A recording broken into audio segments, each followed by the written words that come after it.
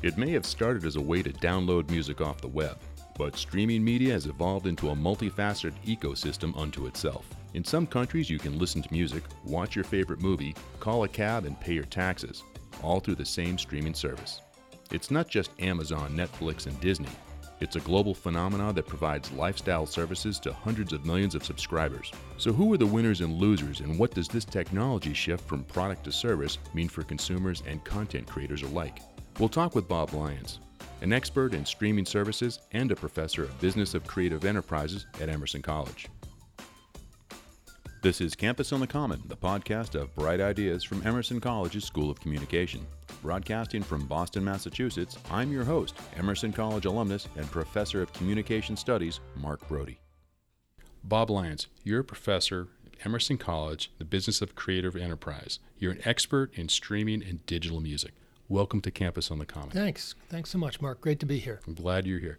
So first question, what is streaming? Streaming is just receiving media, video or audio, through the internet, as opposed to through a CD or a DVD or some physical form. And when did this start? Oh, well, it goes all the way back into the early mid-90s when the first iterations of that were around. And those were pretty crude, Real Audio, Liquid Audio, some of those old companies that started to digitize music and send it over what was then a very limited form of the internet. So it's been around for a while, but it hasn't really taken off until the infrastructure of the internet got more mature. And in particular, with the mobile infrastructure that we have now, making the ability to stream via phone very easy and pretty much ubiquitous. So for your average person, how would streaming touch them without them actually even understanding what's going on with it? Well, they probably know video streaming from Netflix, and they probably know it from YouTube videos. On the audio side, they may know it from Pandora or Spotify or Tidal or any of the sort of US-based services where you can get your music over the internet either at your laptop or by your phone. When I'm watching cable, is that streaming? Yes, that's video streaming. I think the simplest way to think of it is anytime that the content's broken down into digital bits and those bits flow over a digital pipe and get reassembled and either audio or video comes out of that reassembly. That's streaming. So streaming is indeed part of our everyday life, even though many of us don't realize it's actually there. It's part of the infrastructure. Going forward, how will streaming affect how we consume entertainment? Well, I'll talk about two forms, audio and video. Video streaming is already blowing up the industry as we speak. And in fact, there's a lot of action around it just in the last couple of months. Netflix obviously came along initially as a DVD service, but when it became a streaming service, it basically killed the VCR business. And it is in the process of killing the cable business. People are cutting the cord and getting, instead of the content that cable services provide them, they're just opting for the subscription to Netflix over those pipes. So a lot of people are abandoning that. The telcos that do this realize this, and they're now trying to get into the content game. And so very recently we've seen AT&T buy Time Warner for whatever it was, $81 billion, in order to launch their own streaming service. We're seeing Comcast, which owns NBC Universal, starting to do the same thing. And more significantly, people might realize or have listened to the news about Disney, which is launching its own streaming service to compete with Netflix. It sounds like streaming is replacing broadcasting. So as that evolution takes place, who are the winners and losers? Well, there may always be a place for broadcasting, and particularly on the radio side. But yes, in terms of video streaming, the big companies who can launch successful subscription businesses are going to be the winners. And right now, at the starting line, we have Netflix, which actually has maybe a significant lead right now. But lined up against them, we have Disney, we have Apple, which is launching its own service, we have AT&T Time Warner, we have Comcast, and there may be others as well. So it's a land grab sort of at this point, with Netflix having already taken off, but some very, very serious competitors taking aim at it. And it's useful to remember that Netflix, a lot of its content is licensed from those same competitors. So a lot of Disney product is on Netflix. A lot of NBC Universal stuff winds up on Netflix. They're going to pull that stuff out of Netflix for their own services.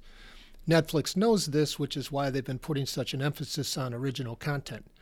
We'll see whether they can compete successfully against the original content and the vaults of players like Disney and 21st Century Fox and some of the other players that are lining up to compete with them. Do we have a scenario where there'd be a content producer like Disney? They would have it on their own streamed network. They're also licensing that same content to Netflix. Doesn't that mean they're competing against themselves? Yeah, I think they won't do that. I think that when their contracts with Netflix expire, they won't renew them. And they've actually said as much publicly. They're going to pull their stuff once those contracts with Netflix expire into their own service, as are many of the other content providers that are trying to get into this game as well. So Netflix is going to have a real contest on its hand. And talking to my students here is a great sort of gauge of where this is going, because they're big consumers of Netflix. They've developed that habit. They're going to carry that habit forward, for the next 20, 30 years. They have all got immense brand loyalty to Netflix as the sort of first out and the best at doing this. And among the advantages that Netflix has is it's a really excellent recommendation engine. It knows what you like. It's very good at selecting it. The ease of the interface, it's pretty easy to use.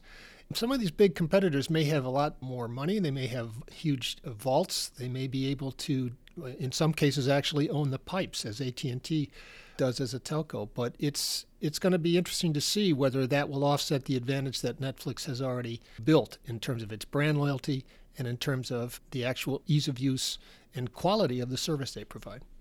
It sounds like network has a considerable amount of brand equity versus these new players have content, have pipes, might have assets, but it might create the scenario where, if I like a particular show, Netflix doesn't have it, what will I do? Will I then have to go on and have a subscription with Disney and along with all these other providers? Yes, it's going to get very interesting very fast as people say, well, I want ESPN, but I want HBO, but I want House of Cards, but I want this. And those are winding up on different exclusive services. What will that mean? Maybe people will be forced to subscribe to more than one, but there's probably a price point they won't go beyond, so they will give some up. Maybe some of these companies will start to look for alliances and put packages together. I think it's going to get very interesting very soon as this starts to shake out, as that competition heats up. The market complexity, considerable would be a dramatic understatement. I can see a scenario now. I've always been a loyal networks subscriber. Yeah. Having said that, I've got children and they love their Disney. Sounds like I'll be getting a Disney subscription as well. And if you want to watch ESPN, well, that may be yet another. That's actually already a standalone premium service. So we haven't seen anything quite like this in a long time. And it's going to be interesting as these very large companies place these bet-the-company-sized bets on their own streaming services. And I think ultimately there can only be a handful of them, if that there is not room in the universe for 15 different streaming services. And so who's going to win, who's going to lose, how that shakes out is going to be interesting, particularly for the demographic, that point that you made, right? There's kids who want their Disney. There's adults who want their ESPN or their HBO or their this or their that.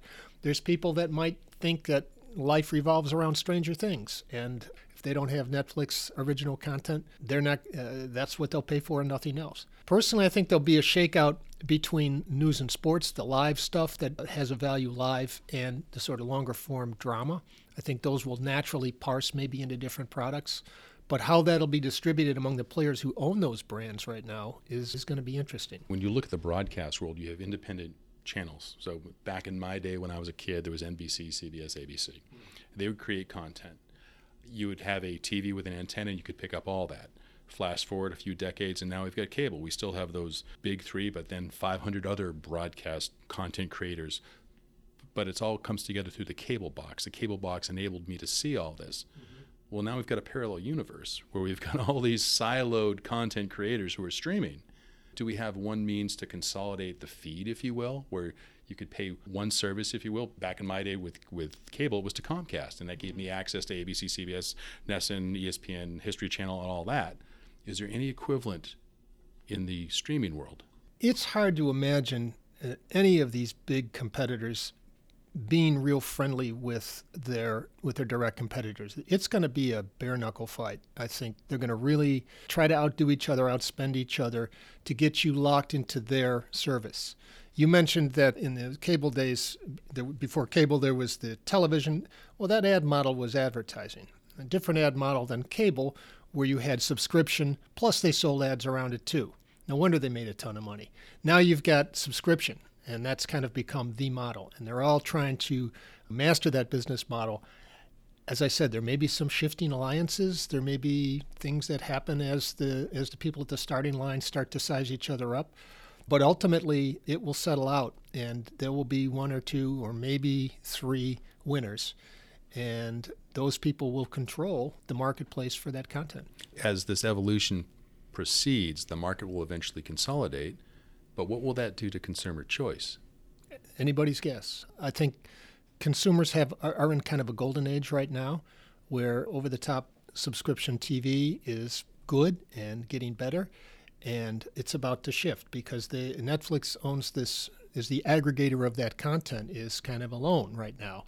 When the others start pulling their content out of it and competing directly with it, I believe that consumers will have to face those choices, and these companies will use everything at their disposal to get you to come over to their walled garden. We've heard a lot about cable cutters, and the cable industry itself is becoming smaller every day. How fast is streaming growing, especially in the U.S., and how fast is this phenomena taking place worldwide? Well, it's part of the overall shift in media from product to service, which has been going on for a long time across lots of different, not just media, but across a lot of different categories. So people are using Uber instead of buying cars. People are subscribing to Spotify instead of buying CDs. They're going to Amazon.com to get ebooks instead of going to physical books. So for a long time, there's been this paradigm shift from product to service, and this is part of that. And it is global.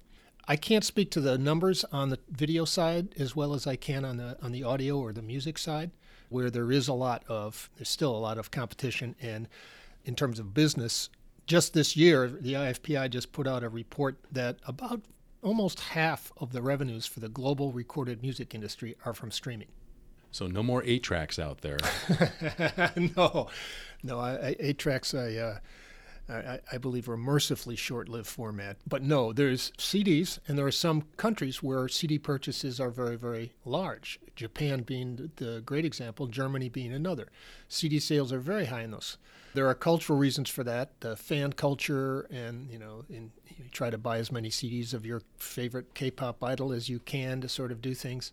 So in those places, streaming, at least in the music side, has not supplanted physical. But everywhere else it pretty much has, with China and perhaps Scandinavia being the most extreme examples of that, where virtually there is no product well, it's not quite true, but very little product being sold, and it's all by services, where people are getting it from streams. So limited appreciation for the record shop and flipping through those old records. That's a shame. Well, in China it makes sense because if you'll recall, during the CD era, there was pretty loose copyright environment in China. It was all piracy, much to the consternation of the music labels and the software companies whose products were being pirated that way.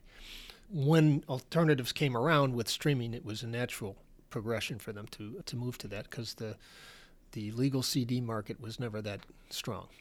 Makes a lot of sense, and especially in light of IP policy in China, intellectual property policy in China. When we look at the growth of streaming within the music industry, what percentage of music sales is now streaming related versus traditional hard output like a CD? Yep. I think 1 week ago, the IFPI, which is French for the International Phonographic Federation, which tracks these stats, put out their report, and it's about 47%. So just under half of all recorded music revenues are from streaming. So if we went back 5 years ago, what would you assume the percentage would be back? Oh, it'd be closer to 30, maybe 35. So it's been growing steadily for the last 10 years, and it's just this year sort of hit the point where it's roughly half. The rest of that is not just physical. I think about 14% of the rest of it is physical. So it's already 47 versus 14% in terms of physical digital. The rest of the recorded revenues come from performance rights and synchronization rights and things like that. But physical product has been outstripped globally by streaming in terms of revenue significantly, more than 2 to 1. Now, if you're a content producer that's not affiliated with a Netflix or one of these big shops, does streaming offer you any possibilities and or advantages to get your content to market?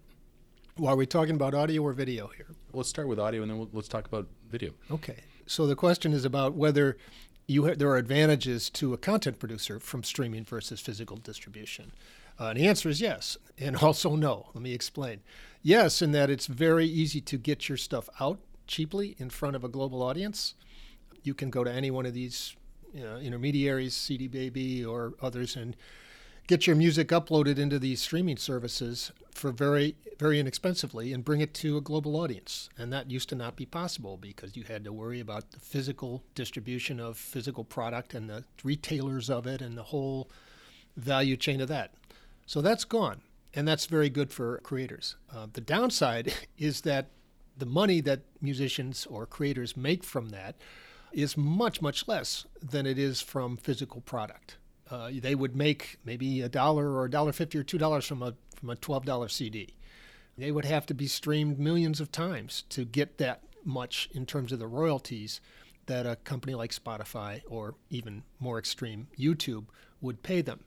So there's not a lot of money to be made on the creator side from streaming. There are royalties, but they are very small, and they are even smaller for the video service YouTube than they are with Spotify because they're based on ad revenue splits rather than subscription revenues. So it's a mixed bag. If you're a young artist, a young creator, and you want to get in front of the world, this is a great thing. It will get you there. And there's lots of stories, and I know some personally where this has happened. Suddenly they're a hit with tweens in Korea, and they're getting calls from promoters saying, "Can you please come tour?" At the same token, artists that have been used to CD sales are struggling to make up the revenues that's lost from that because those royalties tend to be insignificant. So what are the implications for the video world? I understand how, if you're a musician, it's wonderful that you can find a means to stream and hit that global audience. Do the same rules apply to the video world? No, I don't think so. In the video side, if you're looking at content creators, they tend to be larger entities. They tend not to be individuals. Individuals that are making content and posting it on the internet are doing so through platforms like YouTube or TikTok, which we can maybe talk about later. The larger mass media audiences, that stuff's coming from studios. That's coming from professionals and from companies. And they license that content. So it's not so much a question of royalties on a per-play basis as it is with music, as an upfront fee for some period of time to stream it. They charge Netflix a lot of money, and Netflix pays a lot of money for the rights to use that stuff. There's a user-generated short-form video called TikTok. Could you explain what that is? Sure. TikTok is user-generated short-form similar to what Vine used to be. People might remember Vine, where it was these short 15-second videos that people would make, oftentimes humorous, cats falling into toilets. And more recently, a lot of it is around music, lip singing and karaoke and things like that. And they make these videos and then they post them. And it's owned by a Chinese company called ByteDance, and it has an enormous global audience that has exploded in the last couple of years, including here in the United States. TikTok was downloaded, the app, 80 million times last year in the United States.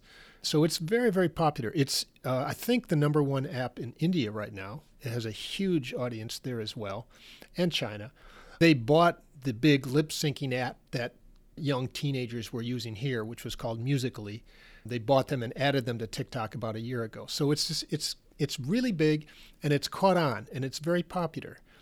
And it's interesting because it's kind of neither fish nor fowl. It's not music streaming, but it is music related in most cases. It's got something to do with music. They're singing, they're lip singing, they're miming, they're doing something with music.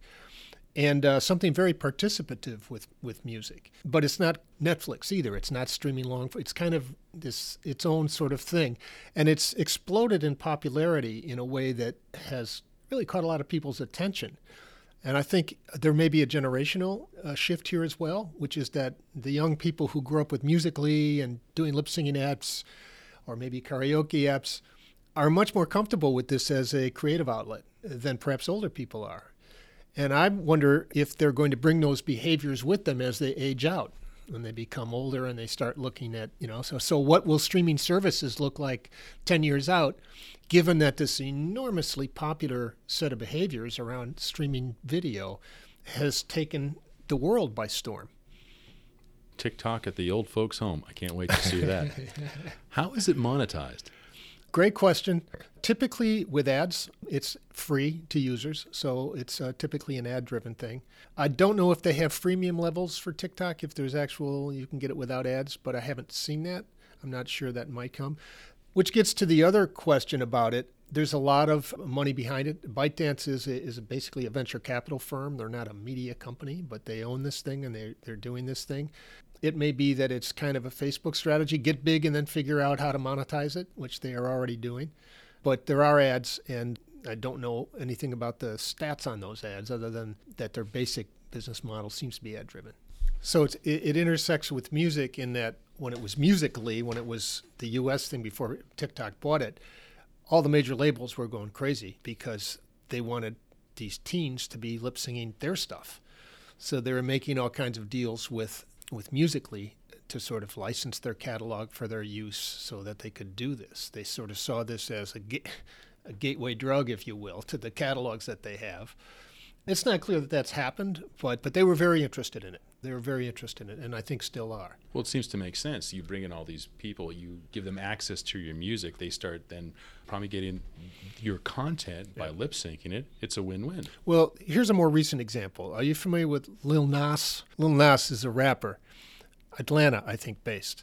He did a song that was sort of an homage to country western, so lots of cowboy themes and stuff, but it's basically a rap song. You'd have to hear it to understand it, but it's this weird mashup of hip-hop and country. And he blew up on TikTok globally before he was on anybody else's radar. And then after he had amassed this enormous following and clips of the song were all over TikTok, then he started getting noticed by the industry. He actually got put onto the Billboard country charts for several weeks until they decided to take him off of those charts because he was not quote-unquote country enough, which sparked a backlash about, well, what's wrong with him? Is it just that he's black or that you don't? And it's gotten a lot of press lately. But the point is that he blew up on this completely other platform that was under the radar for a lot of the industry. It made him a sensation, made him a star overnight. What are the demographics of your TikTok audience? I don't have hard data, but I'm almost certain that it would be very, very young, that it skews young. Because those behaviors, the lip singing, the karaoke, the sort of very participative short form video tends to skew very young. Are we talking about tweens? Are we 18 to 24s?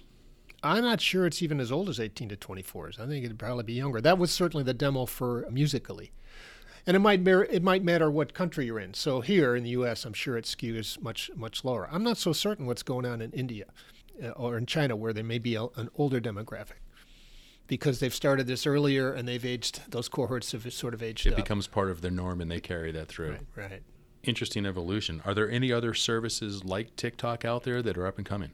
TikTok is sucking all the oxygen out of the room right now. They're just blowing up like crazy. I mean, there was Vine before that. I'm sure there's other short-form video ones.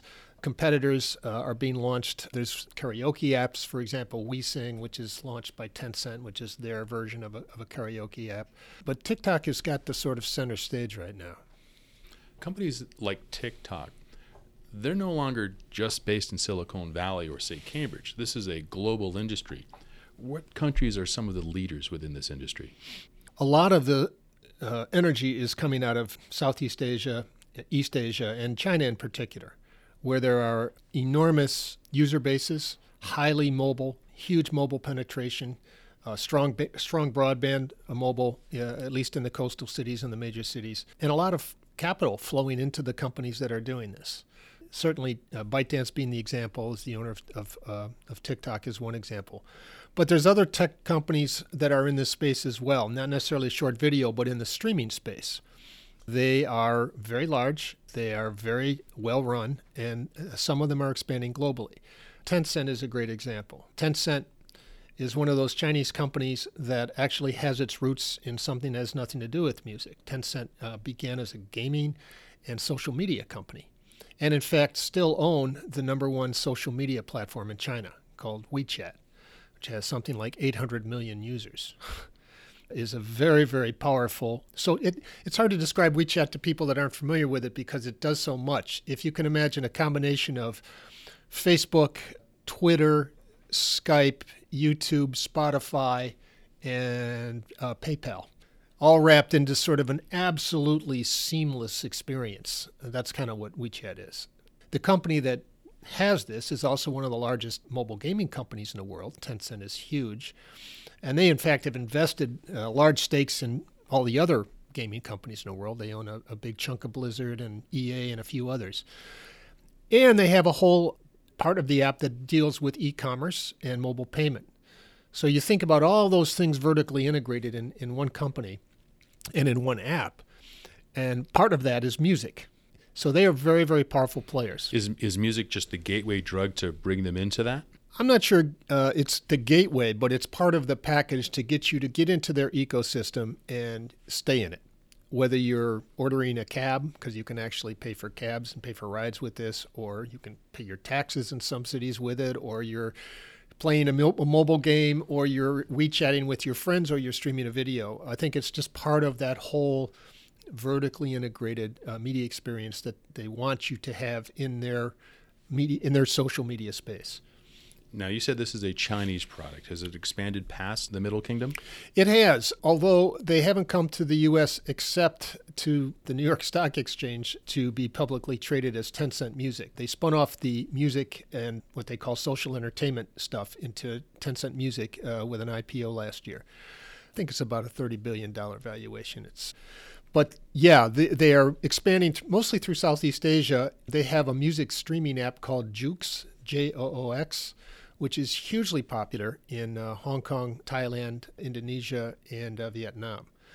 So they have sort of, in fact, it's knocked out the local streaming services in those markets. So that's a huge thing that they've rolled out, and I think they'll continue to do that. They don't seem to have set their sights on the U.S. market, but that could change. One of the things that might change it is the fact that Universal Music, the world's largest music label, which is owned by a multinational called Vivendi. Vivendi has decided to sell 50% of Universal Music. And among the buyers who are interested in buying half of the catalog of the world's largest record label and publishing company is Tencent. It's interesting. Someone once said the consolidation of capital will lead to the redundancy of the worker. And we're seeing that same concept come to fruition through streaming as this huge conglomerate out of China, which is all-encompassing. It's its own ecosystem, expands its tentacles into Southeast Asia and possibly into the U.S. and Europe. It's worth mentioning, though, that it's not at all monolithic. They have very strong competitors in China. They also tend to be companies with their roots in something other than media or music. For example, Alibaba, which is kind of the Chinese version of Amazon. It was a business-to-business e-commerce store that then moved into business-to-consumer, and it is huge. They have a music streaming service. They own one of the largest video streaming services. They're competing to keep people into their. They have a mobile payment service. They are competing to put people into their ecosystem. Baidu, which is the Google of China, the big search engine, also has a music streaming service, also has interests in those other things, and is trying to do the same thing. NetEase, which is the fourth largest music streaming service there, is actually its own company, started out as a gaming company and now has evolved into the fourth largest music streaming company in China. It's not as if that battle is not being fought by some strong competitors, as it is here. Those companies have different strategies for international expansion, but I think probably the most aggressive of them at this point is Tencent. We spoke earlier about Netflix, Disney, and Amazon, how they all create their own content.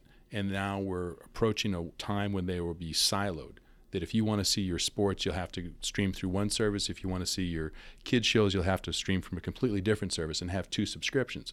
When we look over at China, at these huge conglomerates, which are essentially lifestyle conglomerates that have every avenue for your digital entertainment, your digital life, would one form of content be available at Alibaba? Would it also be available in Keep, and et cetera, et cetera? Do they cross-pollinate with content, or are they completely siloed with their content? I can speak to the music part of that more than the video part. I think on the video side, there's user-generated, and they all have their own sort of plays with user-generated content, some of it short form, as we discussed, some of it longer form, and then investing in creation of media. So they all invest in creating motion pictures. You'll see Alibaba or Tencent money in a lot of Hollywood productions, for example. On the audio side, there was initially a big scramble to sign the big stars up to exclusive contracts. by these competitors. So I've got the big idol competition winner, or I've got the big K-pop singer, or I've got this person, and you can only get it on our service. And there is still some of that. I've talked to Chinese nationals who are like, yeah, I have to have these two services because my favorite stars are on different ones. But increasingly, that's less and less the case. The government has actually stepped in and started to nudge them towards cross-licensing agreements because, and again, it's always important to remember that the government is a huge player in anything in business in China. And they get that there needs to be a healthy musical ecosystem. And in order for that to happen, there has to be good copyright protections. And in order for that to happen, for this business ecosystem to happen, you can't really have competitors standing on each other's air pipes and doing these exclusive deals. So they're nudging them to not do that. And in fact, Tencent, which had an exclusive deal with Universal, Sony, and Warner's, was cross-licensing content to NetEase and to Baidu Music and to some of their competitors. But there's still a little bit of that, we've got the exclusive star stuff going on. And that'll probably fade over time. If I understand the scenario we've created here, in China we have independent but very complete ecosystem for digital content. In the U.S., we've got a series of different streaming services that offer content, but it's really limited to the content they're streaming. So whereas the Chinese are actually much more evolved, much more sophisticated because they have that ecosystem, we just have essentially an avenue to some content.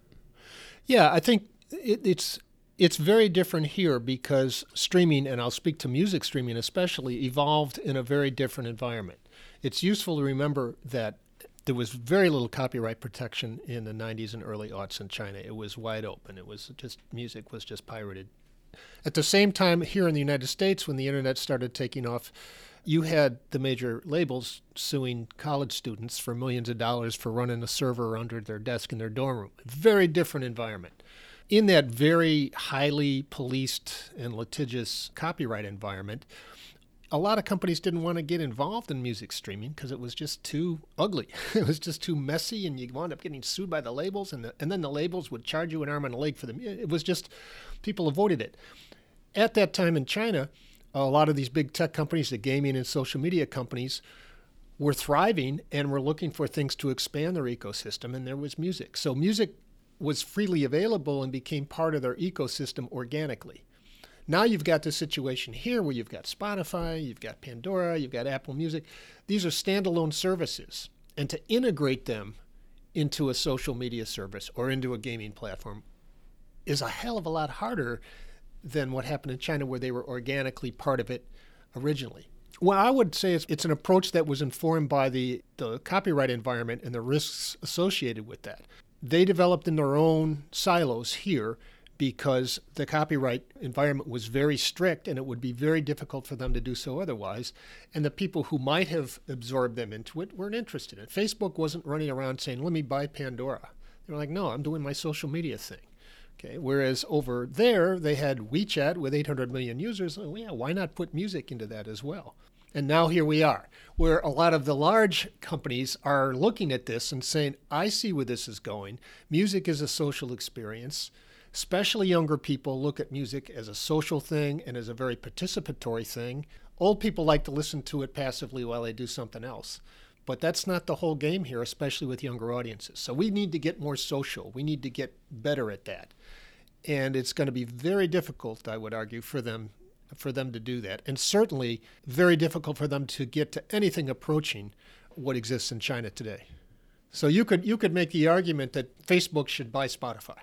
And in fact, they've kind of danced around about integrating playlist capability. They've done some sort of things that have sort of experimented with what that integration might look like. I don't think any of them have been game-changing or particularly smooth because they're just such different companies and different missions and different cultures. It's difficult for them to do. But you could see on a business thing, yeah, okay, let's make it social. Let's have Facebook, which is many times larger, acquire this company and bolt it on. It's an amazing expansion, consolidation, and evolution of a variety of different technology-related industries that are coming together these days. I think it's more likely that instead of Facebook buying Spotify and bolting it on, that something interesting might happen with this short-form video that would expand into the passive listening of music. Professor Bob Lyons, give our audience a couple of takeaways. One takeaway around the Chinese music streaming would be just to understand how huge it is. There's 15 services, although the most market share is among the big four, and the top 3 of those are owned by one company, Tencent. But it's useful to remember that just one of those 3, Kugo, has more listeners than Spotify.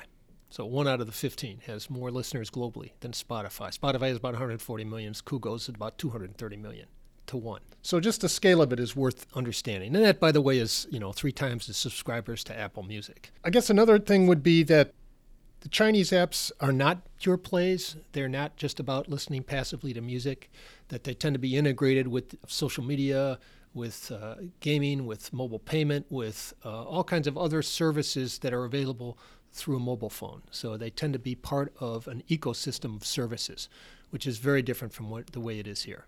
The third takeaway is kind of the wild card of these new short-form, highly participative, music-centric services like TikTok, that these have exploded onto the scenes with massive global audiences in a way that uses music for quite a bit of it, but not in a way that is common here and is very socially driven. And that, I think, is a trend and a phenomenon that bears watching, either because of the way it will shape behaviors for future listeners or for the way that it might wind up stealing market share from some of the music streaming services if it decides to evolve in that direction. You've been listening to Campus on the Common. We spoke with Rob Lyons, an expert in streaming services and professor at Emerson College. I'm your host, Mark Brody. We had engineering support from David Craighead and editorial direction from Andrew Cassidy. Campus on the Common is a production of Emerson College School of Communications. Subscribe on Apple Podcasts, Stitcher, Spotify, and wherever you listen to podcasts.